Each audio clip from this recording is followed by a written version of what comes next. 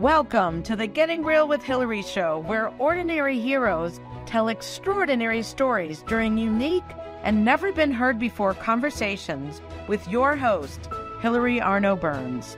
Hilary's unique listening and way of asking questions results in conversations that aren't usually talked about, so you can create the life that you really want but are afraid you can't really have. We are demonstrating the greatness in the human spirit and creating a world where we all reclaim our birthright of joy, happiness, purpose, and passion.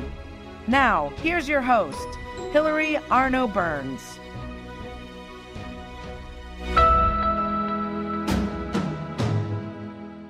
Welcome to the Getting Real with Hilary show. And today, as always, we have a very special guest. And this show, we talk about things that people don't often talk about. And my guest today, Gifty Valim Karim, is a very, very special woman. And she's the country manager for Ghana. And she works with Crossroads International. We just had Heather Shapter on from there. If you haven't seen that interview, please watch that. You'll get a history of the organization. And Gifty is the country manager for Ghana. So she can talk specifically about what's happening in Ghana, and with the empowerment of women and girls and what they're doing is so moving and inspiring that you're going to want to have your tissues nearby. So welcome, Gifty. Thank you very much. Nice to see you.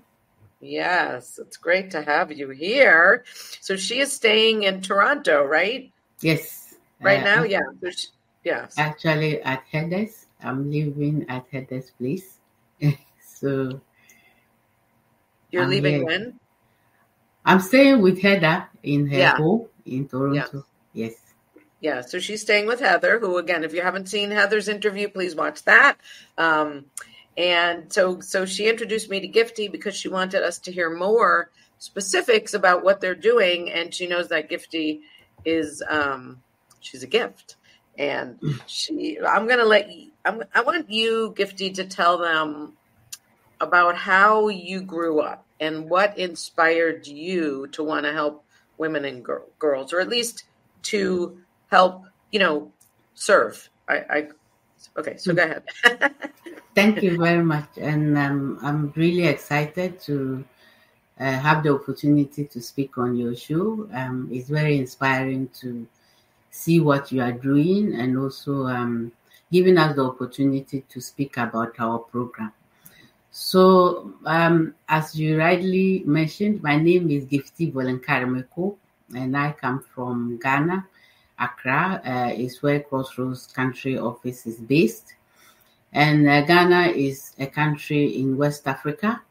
We are in West Africa, in the African continent, and Crossroads has an office there, but it's been operating in Ghana for over a decade now.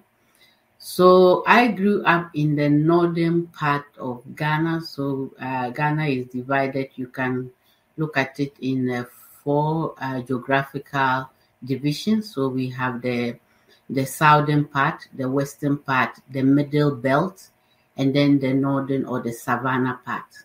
And I grew up in the northern part. So the northern part of Ghana is mostly agrarian. So people's livelihood survive through farming. And my dad was a farmer. He's now retired. And I grew up going to school, but also working in the farm. And when we were kids, my dad had different activities. So he was rearing animals. He had a piggery farm. He had a ranch, and also he was farming different crops. And our home used to be full with different people. He had a lot of foster kids who today still come to the house. So we were a lot, but we had the opportunity to go to school. So I think from being a young person, I learned philanthropy from that, because we had a lot of people, and he continued to pay school fees of people that were not related to us, but he just had the commitment to help because their parents were struggling and couldn't do that. And I think that is how philanthropy and the need to empower evolved. We are 10 kids, 6 girls. Can I ask a question? I know, so it seems like your father, he was in a good place. He had a big farm. It was profitable. He could afford to help others. And I think you had said that there's a lot of people in that area that aren't, that needed the help.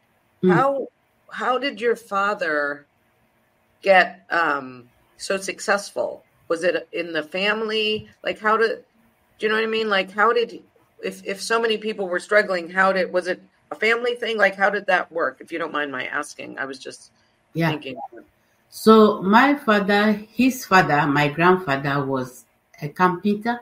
So he was able to take my dad to school. So my father was successful because he was educated. So even though he had farms, he was working. He was working as a manager at the time and also running the farms like a business, but more of a social enterprise. So he had education, and I think that really propelled him better than other people in the community. So, and what did you say about your grandfather? He had what? So your father was able to go to school. Yeah, he was a carpenter. So he used to work with woods in the community. So he was very prominent and made money early. So he actually took his children to school. And I think my father and his siblings had the opportunity to go to school because their father was committed. But I don't know from my great-grandparents if my grandfather didn't go to school, but I don't know the reason behind he being so committed to take his kids to school, and which was my father being part of them. And my father was the oldest of his children. Okay, so he got an education. So and what's the word you're saying about your grandfather? He was what? He was a carpenter. What does that mean, carpenter? Carpenter. So he used to work with carpenter. Wood. Okay, sorry. First, I thought you were saying computer, but I'm like, no. No. Okay, all right. So he was a carpenter. Okay, yes. So he afforded, his whatever he did afforded the luxury of your father to go to school and get the education, and then he became a successful businessman, right? Yeah. Okay. Yeah. So which afforded you the opportunity to go to school. To school. Got it. All right. Thank you. Okay, keep going. I'm going to take myself away so I can't interrupt. So my dad had girls. So I had my older sisters, siblings, and then myself, and then I had brothers. But we were 6 girls, and then my other siblings were boys. But we all had the opportunity to go to school. And from my education, I had to move from the northern side to come to down south to go to university. And that was how I moved away from the north and came to the university. So coming to university, I realized that even at the university, being in down south, which with the way Ghana is organized, is the poverty level down south is much better than up north, because up north are the communities that have the very poorest people living there, because we have just one season, but in the south the cropping season are twice, because you can plant in the major and minor season, which isn't the case in the north. So fast forward, I finished the university, and then my first job was with the Ghana Health Service, which is the main health system in Ghana. And I used to work in the hospital, but associated with the maternity where women came to deliver. So I saw the need of helping women at that point because of the process they went through to bring forth. And it just continued to deepen my desire to wanting to work with other women. And then from the Ghana Health Service, I joined the UN, and I think that was where I found the purpose and identified myself that this was something I really wanted to do for life. And what about the women?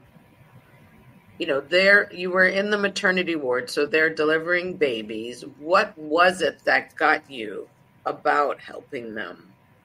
So what got me was that some of these women came late to the maternity ward, and most of the issues they raised were not having transportation to come because they didn't have the money.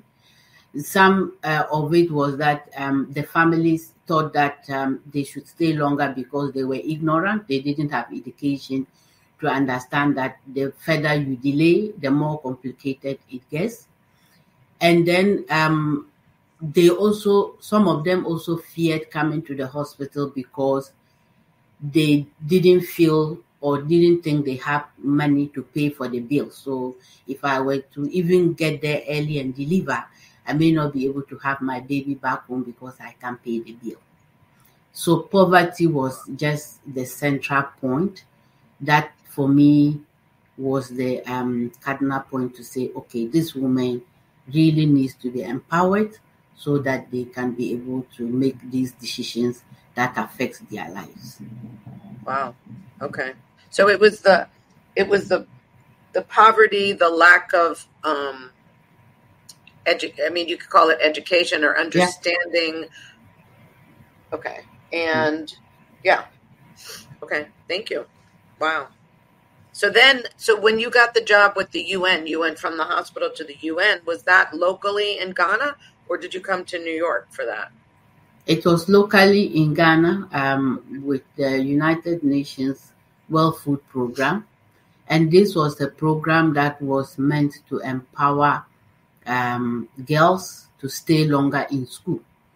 Because up north, which when the program was implemented, girls were taken out of school at a certain age to support the parents in the house or support them in farm work or follow them to markets, because in the northern part, the girl child is meant to support the parents with paid care work. Yeah, you had said when we were talking yesterday that they would drop out as young as 11 or 12. And what about the boys? Do the boys drop out too, or they're allowed to stay in school? They were allowed to stay in school. So you would drop out at 11 to either take care of your younger sibling or to support your mother run the house. So let's say your mom is selling assorted things in the market. You are dropping out to stay at home to be fetching water, cleaning dishes, taking care of your younger siblings, and cooking, so that your mom can go to market and come, but the boys will go to school. Wow. So the program with the UN was to provide food rations for these families, so that if you were going to remove the girl from school to support you, go to market and buy food products to support the home, they were giving you food rations so that the girls can stay in school. And that was how my journey in terms of empowering women and girls began. So we worked to increase the enrollment and retention of girls from 15% to about 56%. So that it's not just going to school, but staying longer in school and completing like I had the opportunity to do. Most people didn't have that. So it's one thing to say, okay, let's do this. It's a great idea. But how does the UN, they're not local. How did you said they increased it to 56%, right? Which is amazing. How were you the feet on the ground? Were you the one that was actually implementing it in Ghana? Like, how did that happen? Yeah, so the UN works similar with how we work in Crossroads. They work with partners. So they were working with the Ghana Education Service, which is the main government organization in charge of education. So they implemented the program through the Ghana Education Service and more targeted to communities that didn't have girls staying longer in school. So the Ghana Education Service already knew these communities and the numbers, and that helped to implement the program. So we were more of facilitating and ensuring that we're achieving the targets and the program is reaching the communities that really need the program. Okay, so the partners, just like with Crossroads, Heather was also talking about partners. So the partners they already have the organization, right? They're already committed to the goal. Yeah. And then you work so the UN provides like the funding or? They provide the funding, they provide the logistics. So like they would provide them an educational kit. So that is a kit that contains all educational supplies. They provided funding for the procurement of the food, and then the food was rationed too. So if you were a girl, there was a certain quantity of ration you got a week, and then you would take that home. So your parents wouldn't have to go to market to sell other farm produce to buy that. So the parents had more interest in keeping the girls at school because they will bring additional food ration than taking them out. And the UN provided the money for that. So were the parents locally, were they behind? I mean, did they realize why it was important for the girls to stay in school, do you think? Or do you think they fought it or they were good with it? Initially, they didn't, but as the program, part of the program was also to educate the community the importance of keeping the girls in school. And those were part of where we invited the parents to the community meetings to explain to them the need to keep the girls in school and longer. Because there are also some traditional norms that would say that if you stay too long in school, you may not be able to have kids when you marry later in life. So sometimes parents also, because of ignorance, think that instead of keeping your girl to school until 27, 28, she should marry when she's 18 or 19. So all these were also part of the program to reorientate parents. They need to have girls in school and the value it would add even when they decide to have families in their later years of life. Wow. Yeah, because I mean, it takes something to change. If a culture has been this way for forever, and who are you to tell them to keep their girl, right? They would have to really be to understand that there's a benefit. So, wow, good for you for doing that. And then I know you said you went and you came to America to get some more degrees. Now, what did you study? Just so the audience knows, when you went to the South University, what did you study there? Was it business there too? Yeah, so my university in Cape Coast, so the Cape Coast University is the coastal part of Ghana. I studied business management undergrad, and I went further to do an MBA in general management. And from after my university, I moved on to work with UNICEF, which is also another UN organization, and that we were at the time we had an epidemic in Guinea worm, which was a waterborne disease, and we actually got funding from the Carter Foundation from the US to provide those communities with alternative portable sources of drinking water. So I did that for 3 years and then worked on a World Bank project that was empowering women businesses. And that was the project I ended and went to the US to go to school in Lincoln University. And at Lincoln, I did management, projects management and evaluation in Illinois State. Okay, so from the World Bank, when you were working for the World Bank, were you still in Ghana or did you come to America for that? I was still in Ghana, but only came for meetings. But You did? Okay. the project was based in Ghana. It was working with women in oil plantation and art and crafts. So it was a project for 5 years, but I joined it when it was in the second year. So I worked on that project for 3 years. Wow. Okay. And then when you came to the university, to Lincoln, Yeah. were you working too, or you just went to school? No, just went to school. I wasn't working. Okay. And then did you say you also got something from Harvard? Yeah, so from after Lincoln, I went back to work, and then I did impact measurements with Harvard, and Okay. that was a couple. So it coincided within the period of the COVID. So much of it was moved, and we had to do it virtually at some point.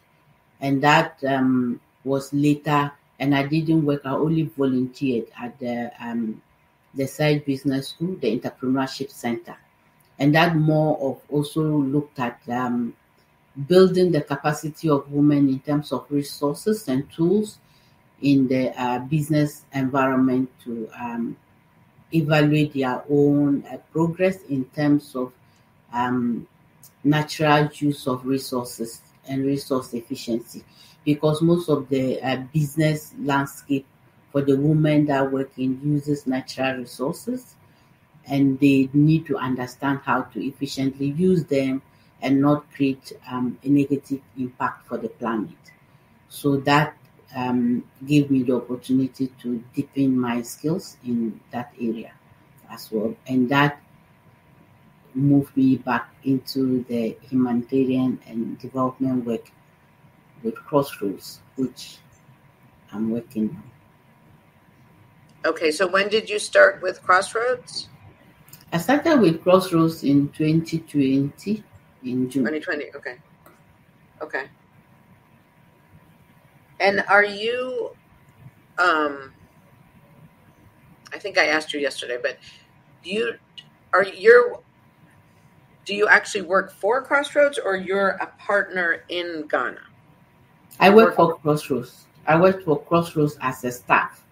Oh, as a staff member of Crossroads in Ghana. But Crossroads works through partners. So in Ghana, we have 13 partners Crossroads is working with. And I am the staff member who is coordinating and nurturing the relationship of these partners with Crossroads to implement our program in the different locations and different thematic areas Crossroads is committed to.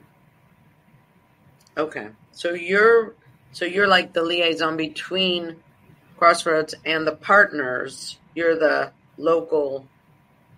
Are there other people? Is there are there country managers for each country that you're in who also have that role? Yeah, so for Ghana, is one country out of the West African country that has a country manager. For the other African countries, we have the Francophone West Africa, which is headed by another lady, and the office is based in Senegal. Then we have the Eastern and Southern Africa countries, which is headed by another lady, and the office is based in Dar es Salaam in Tanzania. Okay. Okay. So the partners, you said there's 13 partners. Were you responsible for getting all of them, or some of them were already there when you started with Crossroads? When I started with Crossroads, there were 3 already that had worked with Crossroads from the previous program cycle, and then the rest of them, I had to find them to join the program. Okay. So, and when you're looking for partners, I mean, I'm assuming they're committed to the empowerment of women and girls. Mm-hmm. That's what you're looking for, is other organizations that already exist that are committed to them? Yeah. So with our model, what we do is that before we would sign a partnership agreement with any organization, we look at the programs they are committed to. So it must be they must have interest in human rights programming, or they must be a rights-based organization. So an organization that promotes the holistic rights of human beings. They must be an organization that empowers women and girls. There must be an organization that is headed by a woman, or dominated by female leadership. And they must have either of or one of these components. And they must also be an organization that promotes the leadership or opportunities for women to develop leadership capacity. So most of the organizations we have either have all this, or they have one of these that they are working with. And they must also have the opportunity to work with volunteers, because we galvanize volunteers to support with their expertise to implement our programming. So a partner must also have the capacity and interest to work with volunteers. It's also one of the criteria that we would have to look before we sign you up. And the volunteers, are they the ones that are coming from Crossroads, or do they have local volunteers too? No, they are the ones that are coming from Crossroads International. So from last year, we did have volunteers that were coming from the continent. So you would have a volunteer from Nigeria working in Ghana, or a volunteer from Togo or Uganda working in Ghana. But we didn't have Ghanaians working in Ghana in Crossroads. So a Ghanaian would work in, say, Togo in the Crossroads office, or in Uganda or Tanzania. So the nationalities didn't have to work at their countries of origin, but they had the opportunity to work in other countries within the continent in Crossroads, which were in their countries of origin. And that was because during COVID, we couldn't get Canadians traveling abroad to contribute to our work. And that was how we worked with the local volunteers, which we call the South-South program. Okay. So now, I'm just, are there a lot of, you were talking about the North and the South, and some of the people are very poor. Who are these women who are starting these organizations, and how, are they just called to it? Are they the educated ones? Like who, I know like Heather, at a very young age, she was creating a charity when she was 17, right? And you at a young age saw, and I think her parents also. In my family, I didn't really see that. That wasn't something, that I was looking to do. And for you, you saw your father helping others. Who are these women that are starting these organizations or growing these organizations, would you say? Or they're probably all different. So they are local national women who, most of them have been either survivors from some of the thematic areas we are working in, like victims of gender-based violence, which they've survived and excel, and they want to get people out of that same trajectory. Some of them also have worked in the area and feel they have the capacity and passion to be able to deliver more tailored support to the communities that they work with. And some is just a passion that they develop, maybe through friendship, through learning from other programs, and then they want to do it. So the different organizations have their different sources of inspiration where they derive to start up the work. What we do is that we work with organizations that are linked to the grassroots. So organizations that work very closely with these marginalized and vulnerable communities or populations. And that is what we target the program, because we believe that if you work with the grassroots organizations and organizations that are more rooted and build the capacity, then there is the opportunity for a lasting impact and sustainability, because these would be solutions we would co-create with the community, and they understand their issues better and what can work than working with an organization that may just assume that this would be a solution and would not be well suited for them. So that's how we find them and we work with them. But I'm pretty sure the inspirations to start what you want to do definitely is very diverse from each of the organizations. Yeah. Wow. Okay. So these partners, they work with the girls. It's not like they're twice removed in an office. They're really working with them, and they're helping real people, not just ideas. Yeah. Okay. All right. Wow.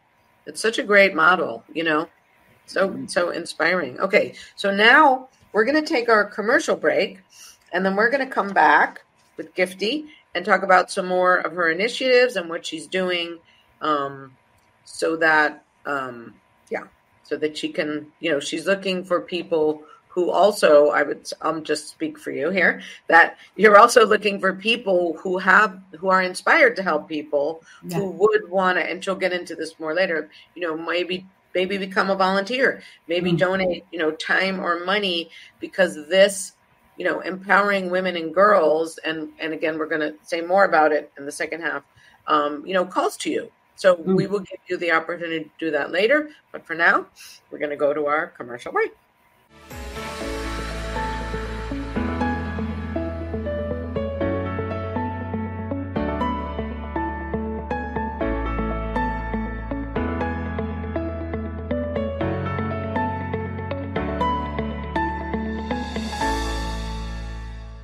Has social emotional learning become just one more thing on your teachers' plates? Do teachers and students both find it boring and ineffective? Then bring Kikori to your school.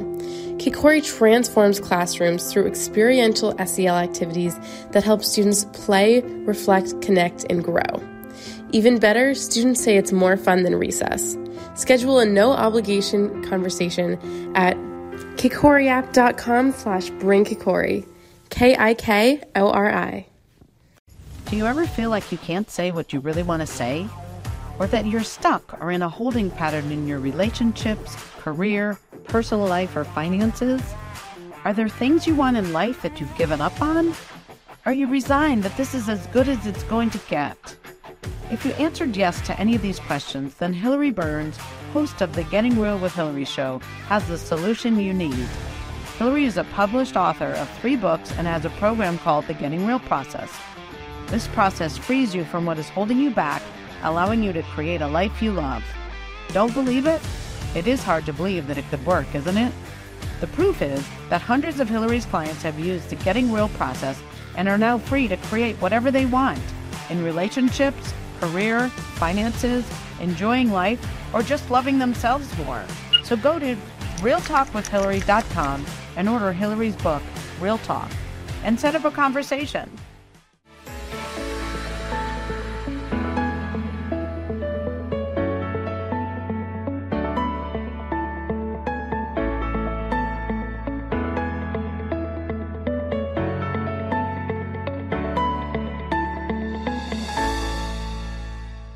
So thank you to our sponsor, as always, kikoriapp.com. If you want to bring social emotional learning, actually experiential social emotional learning to your children at schools or to your businesses, please reach out to kikoriapp.com and schedule a consultation. And also, if you believe in elevating the conversations and consciousness of the planet, that's what the Getting Real with Hilary show is up to, talking about things that people don't talk about. It. If you'd like to be a partner or advertise your business or become a guest on the show, reach out to me, Hilary, Hilary, at gettingrealwithhilary.com, and let's have a conversation, and let's become partners in elevating what people talk about and creating lives they love. So here we go. I'm bringing back Gifty. We're going to hear more about what she's doing to empower women and children. Hello. Welcome back. Thank you. Yeah. So yesterday, we've talked about, helping the girls stay in school. And then, yesterday we were talking about developing women leaders, right? That's another one of the initiatives. Another that you had just mentioned was, I guess, reducing or eliminating gender-based violence, right? And I don't know if I'm leaving one out, but can you talk about, what you're doing and the impact that you've made so that people, and maybe more like what it's like that these initiatives are in place so people can understand. So go ahead. I'll be quiet. No, I'll put myself on mute, so I'll let you talk. Go ahead. Thank you so much, Hilary. So in Crossroads, we believe that ensuring the rights of women and girls across all aspects of life is the only way to secure a prosperous and a just economy, and also a more inclusive and a healthy planet. So most of our programs are focused on the rights of women and girls, and we work with our partners in ensuring that there are these platforms that are established so that the voices of women can be heard. Some of our initiatives, we had a program that was targeting the capacity of children and girls as an after-school curriculum, which we call the Girls Empowerment Program. That initiative was our flagship. It's ended now, but it yielded a lot of positive results, which we are evolving into a girls leadership program at the tertiary level. So this program was an extra curriculum activity, but it had these girls in clubs that we continue to provide mentoring and support, and also build their capacity in technological skills. And in Ghana, IT skills is very limited, especially in rural schools. And with Crossroads, we were able to provide computers and also solar devices that gave them the opportunity to build digital skills. These girls are now around 18, 19, and 20, and they are in at colleges. And the program is now looking at how do we continue to strengthen their skills in leadership to participate in civil governance. And that is where we have the leadership program that we are developing now for these girls. I'm happy to say that. All right, go ahead, finish. I'll write down my question so I don't forget. Keep going. out of this program, we've had a couple of our girls being very confident to stand for student election, and that is propelling them to go into major political governance within their respective regions, which isn't what is very familiar, because most of the time women are not involving themselves in politics.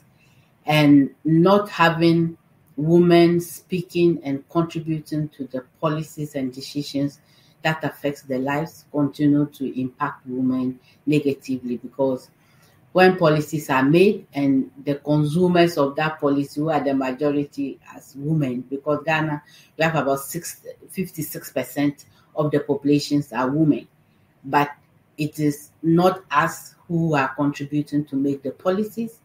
It is the men who are not the majority. So having this is very inspiring, that we are having younger people building the interest to participate in politics and can contribute to these decisions. So that is a very interesting program for us, and we believe that scaling program like that across the country would really benefit a lot of women, not just for themselves, but it will also help to bring their valued contributions to the country at large. Wow. Okay. So that's amazing. Now, for these 18, 19, and 20-year-olds who are now, you know, taking leadership roles, if you didn't have this program, where do you think they would be? They would probably be very quiet somewhere that we won't know, or some of them may have even dropped out of school because of the lack of resources to continue, and some of them may have gotten married very early, as the culture sometimes demands.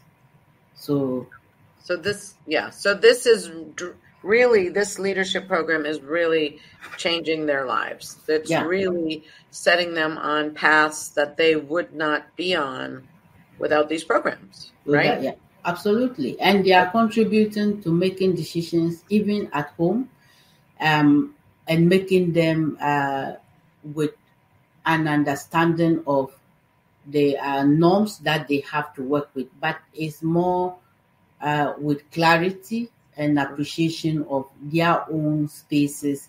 And they are also able to serve as change makers in their communities because they've lived in the communities, and most of rural communities, to be able to move a program, you need to build trust Right. within the communities. And having people that have lived in the community develop capacity and come back, they already have the trust in the community. So orientating and shifting a mindset becomes very easy because they trust the person that they are working with. And that is also one of the contributing factors that are making our program successful in the rural communities because of the trust that we Yeah, build with because the community. I'm thinking, if I'm a mother and I dropped out of school and I did what I did, and then all of a sudden my daughter is taking on leadership, I could feel threatened. I could Mhm. feel like inferior, or who do you think you are, right? Right? I think I might feel bad about myself if Mm, my daughter's now doing that. mm. Or I could empower her and encourage her and be proud. So I guess that's part of your job, right? Is to make sure that the rest of the community isn't threatened, but see it as progress, right? Is that, Absolutely. yeah, So I did mention about social norms. So social norms are just beliefs and rules in the communities that governs the way they exist. And our conversation is not to say that social norms are completely negative, but it is an understanding on how you navigate within these norms and making people feel comfortable. Like you have said, if you don't make people feel threatened, they would listen to the solutions you are bringing, right. and making it participatory for them to contribute to making the solutions, give them that comfortability that my position is still intact. I'm not being threatened, but it is just a way of looking at something differently. And that is one of the things that makes it very interesting in working with local people.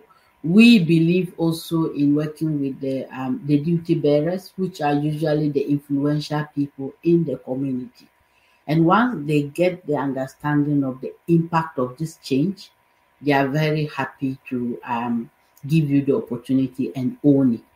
And we don't work with different people, but working with grassroots organizations because we want them to own the process. We Mm. want them to own the results, and we also want them to own the continuity of it. And that is why we work in such a manner and using that approach. So we are very participatory. Even before you design a program, you have to have a conversation if this would work and how will it work. And then we build it. So you don't just have a model and get into a community and say, this is what we want to do.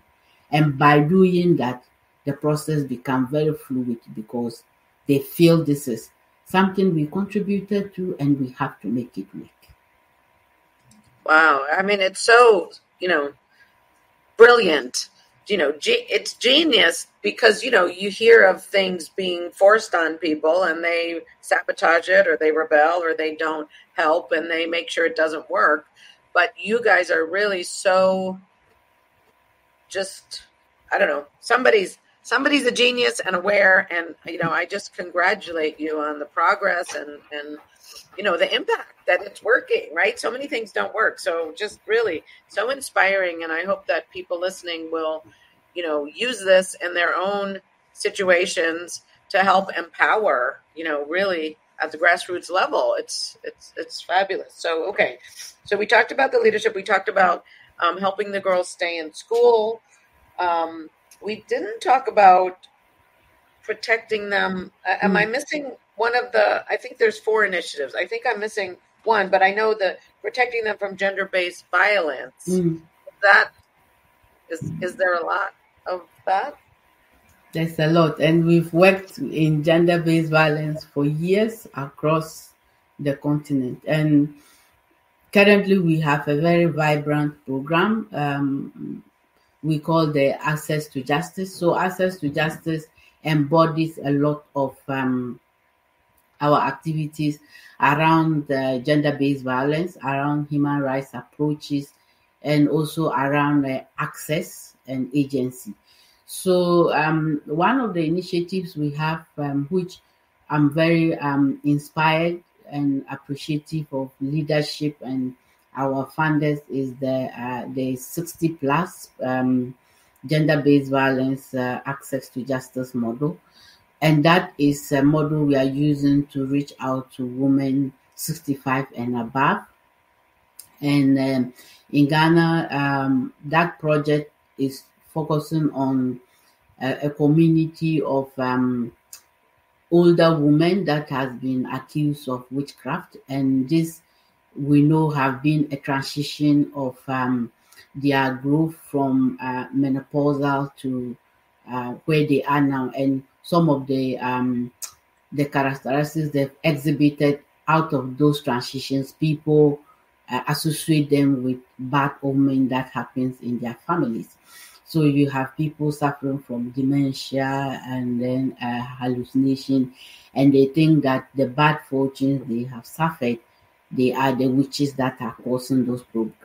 And these women have been isolated into a very isolated community and housed there. The housing structure and the conditions they live are very deplorable. And usually they are elderly and they need support. So they will go there with their grandchildren or younger children. And these children that go with their mothers or grandmothers lose the opportunity to go to school. And they also lose their livelihood because of the social stigma. So the project worked with, we had the baseline that we conducted, and then we were able to highlight these issues and also looked at what could be the solutions in a progressive manner in terms of finding them, alleviating the conditions they were. So we had the health screening program. We have a psychosocial support program, so they are getting therapy from trained therapists. And then also we are providing hygiene supplies for them. Then part of the work we are working with the Commission on Human Rights and Administrative Justice, is the government organization which is responsible for human rights.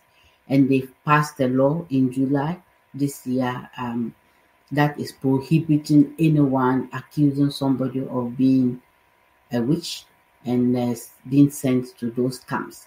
So now if you do that, you would face legal sanctions and imprisonment. And that has been very inspiring and fulfilling for us to be able to have contributed to giving these people the opportunity to have access and to be able to fulfill their rights. And this is just one example to let you know how deeper we go when we talk about grassroots, because these are populations that within the areas we work would say you are old, so it's like your life is already wrapping up. What do you still need all this for? But we don't put a stop to any rights violation. We believe that everybody deserves an opportunity and you must have your rights being protected. So that is one project that we are doing with this elderly woman. How, I mean, that seems like, it would require a lot of education to the people, And I mean, if they were accusing them of witchcraft, obviously they didn't know about, dementia or getting old or whatever. And I know it's easy to think someone when they're older has no use, but actually they have the experience and the wisdom of being around. So how did you do that? How did you get the law? I mean, that's amazing. That's really incredible. Obviously you're making such a huge impact, not only on the women, but on the laws and stuff like that. We have about 5 minutes left. Can you say that real quickly? And then I want to make sure that we get to, put the rest out there. So go ahead.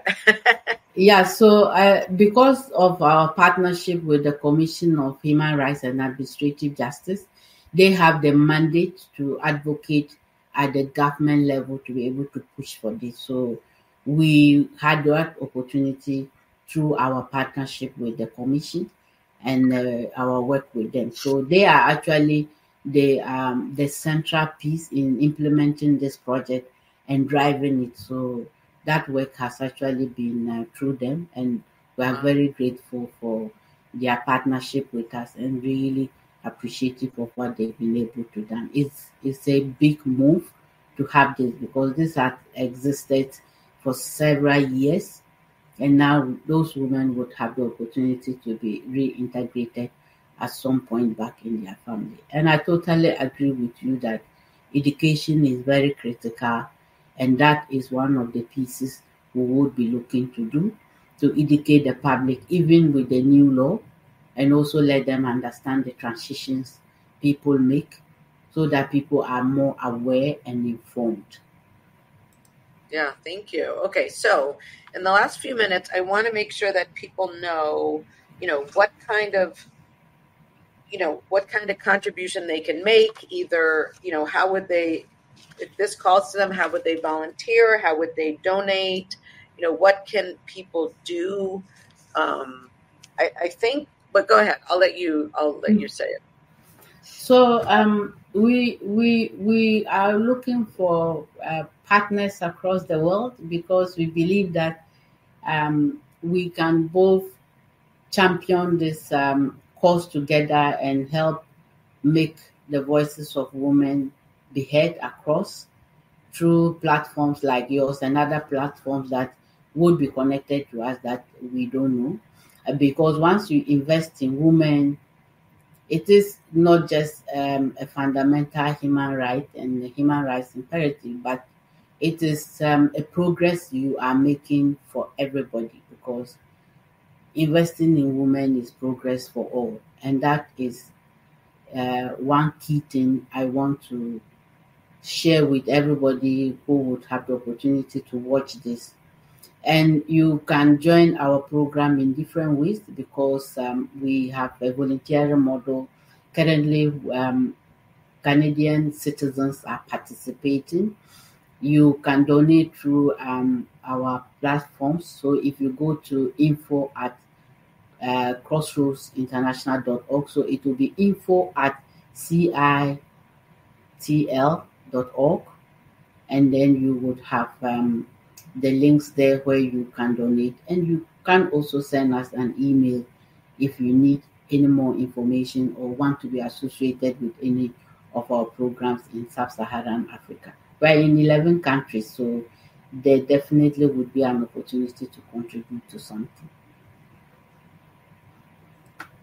Yes, and I think, from my conversation with Heather, they're looking for different types. They're looking for certain types of skilled volunteers. So you can go to that Crossroads International, I guess it's CITL.org, and see if you have certain skills, you might want to be able to go to those countries and have an adventure and, really be able to make a difference. So Gifty, thank you so much for your time. What would you like to leave as your, let's say 5 years from now? What is your vision? What do you see for the world? So, yeah, go ahead. Yeah, so 5 years from now, what I would want to see would be being able to empower a lot more women, especially those of them that are working in the agri sector, to absorb smart agricultural practices so that they can be able to mitigate and build resilience against climate change. That would be is something we are doing around the Environmental Ambassadors Program, and it would be one of a very fulfilled desire to see that happen.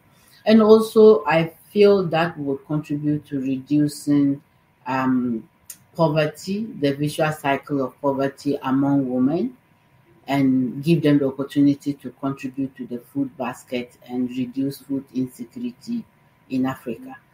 And my vision would just be to see that globally we are able to galvanize together and create solutions that creates a better world for us and increase food security for everyone. Thank you so much. Wow.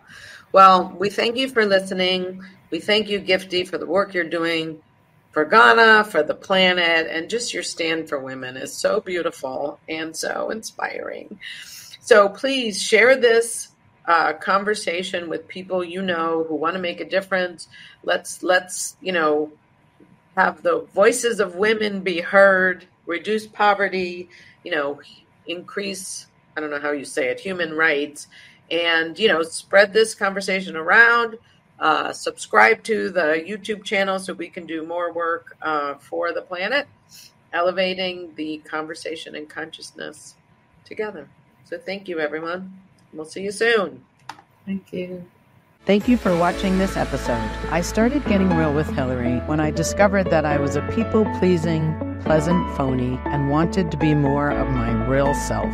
We can grow together if you will like the show, subscribe to my channel, and share this episode with your friends and family so that we can have a world that's more real.